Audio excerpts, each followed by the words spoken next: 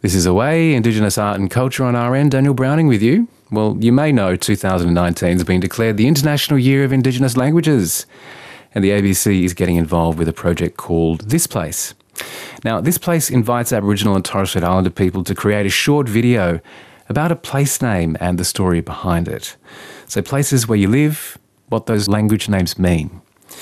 But over the past 2 years on Word Up, we've met speakers who talk about certain places and the meaning of their language names. This is the second part of The Places That Name Us. Pukulba means happy. Word Up, celebrating the International Year of Indigenous Languages. Kinagai, Birluin, Walter, Badjli, Anpanairinja, Jalbo Wanganja, Ngaraguche Nama, Wukuk, Yinjamara, Delkup, Diepa, Murupuk.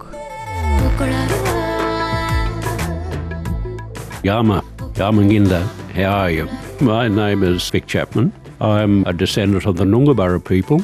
Noongarburra people are the Kurrajong people. They're speakers of Urali-ai. And Urali-ai and Urali-ai and Kamilaroi, I'd say sister languages. They're about 70 to 80% compatible. Currawillingai Station, which is 4 miles, how's that translate to about 6 kilometres out of a little town called Hebel. My interpretation, I don't know whether this is correct or not, but Kuru is a stranger and Wiringa is a woman. So Kuru Wiringa, in my translation, means no women were allowed there because it was a place of initiation. And inside, I believe, inside the front gate there was a large Boer ring for that purpose, and which the white men turned into a racetrack, I believe. Hi, my name's Faye Stewart-Muir. I'm a Bunurong elder, and my traditional land is around Melbourne, from Werribee River down to Point Nepean, around the bay, down to Wilson's Prom and up to the foot of Dandenong Ranges.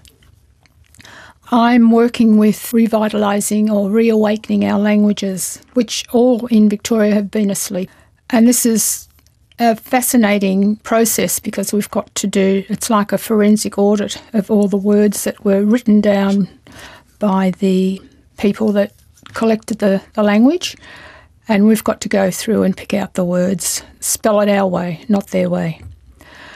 Now, Nam is the name for Port Phillip Bay, and it's only the bay and it's not Melbourne City itself.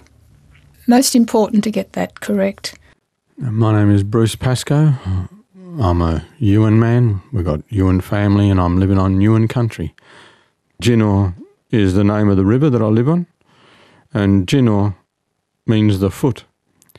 When it says the foot, it actually means the way you walk to the mountain, and Jinor is a way of looking at the world and an indication of travel. And now the town is called Genoa. So for me, Jinor is a name that I want to resurrect. I want the town to be called Jinor. I got Buckley's, of course, but they'll have to listen to me anyway. Barunguba, Binyaro, Jinor. Word Up, bringing you the diverse languages of Black Australia, one word at a time.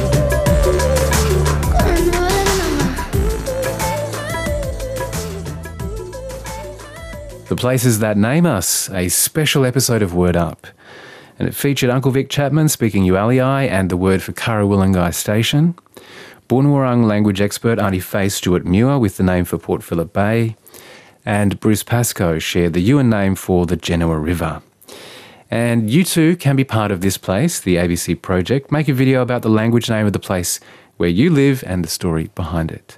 Just head to the ABC Indigenous homepage. That's abc.net.au/Indigenous.